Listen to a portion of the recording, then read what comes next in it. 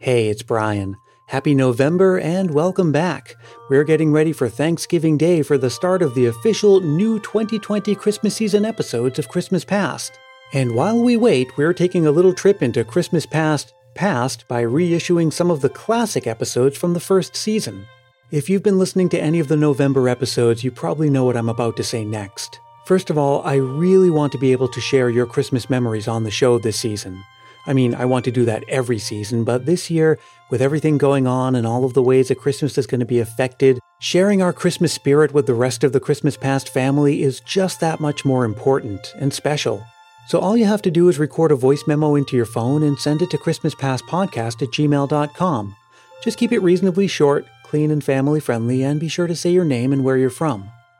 Now, the second thing is I want you to go over to christmaspast.media and check out the definitive directory of Christmas podcasts. If you scroll down on the homepage, it'll be pinned right there under Latest Posts, and it'll stay there all season long. It's a directory of about 160 podcasts grouped into 12 different categories. Your favorite podcast app isn't showing you the best results when you search for keywords like Christmas, so I decided to do something about it. The definitive directory of Christmas podcasts is the most complete and best organized list of Christmas podcasts you'll find anywhere. Again, go to christmaspast.media or simply Google the definitive directory of Christmas podcasts or check the show notes for this episode in your podcast app for a link. This next episode is the second in my 3-part series on Santa Claus, so this was the second episode that ever came out for Christmas Past, a few days after Thanksgiving in 2016. Now, it's not required that you go back and listen to Part 1 before you listen to Part 2, but I'd recommend it if you want a really complete picture of the history of the Santa Claus legend. I hope you enjoy this one, and I hope you'll come back again next time. This episode of Christmas Past is the second in a 3-part series about Santa Claus. And even though children love Santa, these episodes are not for them. Grown-ups, please enjoy them on your own. Thanks. In Act 1 of our story, we met the man himself, the historical St. Nicholas who lived in the 4th century in present-day Turkey, the protector and miracle worker whose legend spread across Europe with Christianity itself. It's been said that legends are materials to be molded and not facts to be recorded. They grow and morph. They change with the times and the tellers. A legend can often tell you more about the culture that keeps it than it does about the subject of the legend itself. We're about to see several cultures and historical events leave their imprint on the legend of St. Nicholas as we begin Act 2 of our story. A snowball rolls through Europe. I'm Brian Earl. This is Christmas Past.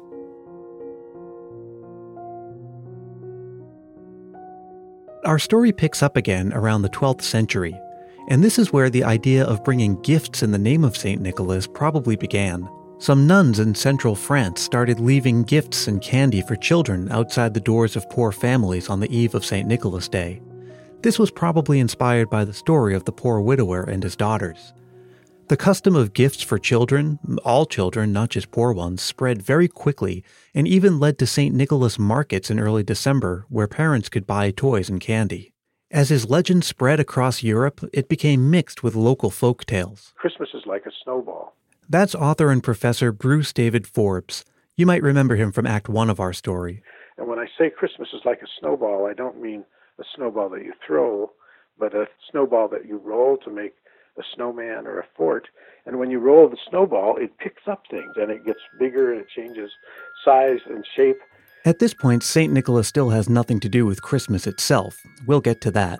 But nevertheless, we can still see the snowballing effect in action. For example, until the 14th century, St. Nicholas's beard was usually pictured as dark. But his story reminded some people of Odin, the white-bearded Norse god. And legend had it that at the time of the winter solstice, Odin rode across the sky at night on a white horse, and children would leave out carrots and hay for Odin's horse. Sound familiar? So eventually, St. Nicholas was pictured as having a long white beard and riding a white horse. He also began to take on some of the traits of these elfin, witch-like characters that show up in some European folk tales, the ones that would reward good children and punish naughty ones. You might remember from Act 1 what Professor Forbes said about Nicholas having 3 basic roles. One is that he's a protector, kind of a guardian angel. Second, he becomes a disciplinarian, trying to find out if children are naughty or nice. And third, he's a generous gift giver. We're about to see St. Nicholas Day celebrations change as the emphasis shifts to that of disciplinarian. But punishing children isn't exactly saintly, so in many regions he had a servant or a companion who did it for him. For example, Germany had Knecht Ruprecht, a farmhand who carried a rod. They also had Belsnickel, a masked man who carried a threatening tree branch. Krampus was probably the scariest of all. He was found in Austria, and he was sort of a goat demon. These guys and others like them, and there were a lot of other guys like them, all did basically the same thing. They'd give small gifts to children who were well-behaved and threaten the ones who weren't. This snowballing of legends and the morphing of roles are actually tightly coupled. For example, the Dutch had their own tradition surrounding St. Nicholas, or as they called him, Sinterklaas. Sinter, saint. Klaas is a shortened form of Nicholas. So Sinterklaas, yes, is the phrase that the Dutch would use. But Spain conquered the Netherlands in the 16th century and had a lot of influence on the Dutch Catholic Church.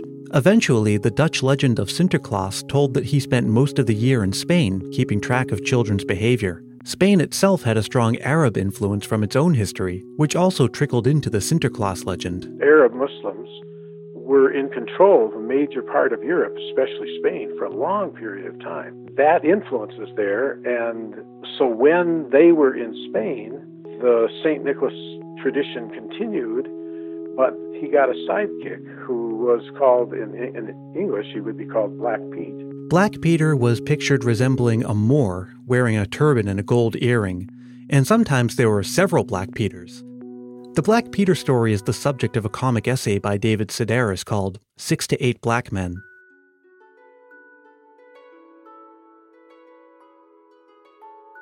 Something else was going on in Europe in the 16th century, the Protestant Reformation.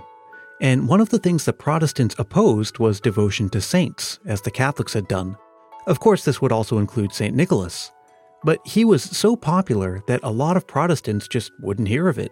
St. Nicholas was so popular you just couldn't win. And so it was allowed to continue. In other places, you tried to have a substitute. So Germany, which had become Protestant like most of Northern Europe, came up with a plan. Suppose it wasn't St. Nicholas who visited children. Suppose it was the Christ child. And suppose the date of the celebration were moved from December 5th, which was St. Nicholas Day Eve, to Christmas Eve. That way, people could keep some familiar version of their popular celebration, but put the emphasis on the Christ child instead of a saint. And the plan went over terribly.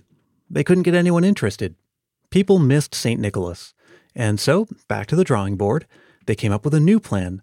Now, St. Nicholas and the Christ child would go around together on Christmas Eve.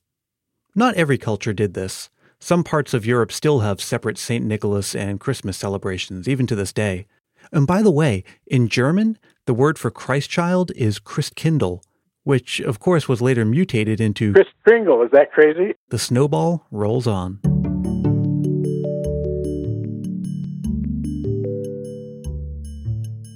Sometime during all of this, St. Nicholas also got a fashion makeover.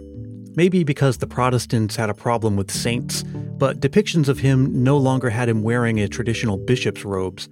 Instead, he got a fur suit and a matching hat, and perhaps to further disassociate St. Nicholas from his saintly origins, different regions morphed him into a more secular figure. Like, for instance, Germany had a figure called Christmas Man, and in Finland they had Old Man Winter. And in time, England's Father Christmas, who already existed and had nothing to do with Santa Claus, ended up becoming synonymous with him anyway. Within a century of the Reformation, Europeans started crossing the Atlantic and setting up colonies in the New World, and the St. Nicholas tradition came with them. I hope you'll join me for the third and final act of our story, when St. Nicholas, Sinterklaas, finally becomes the Santa Claus we know today.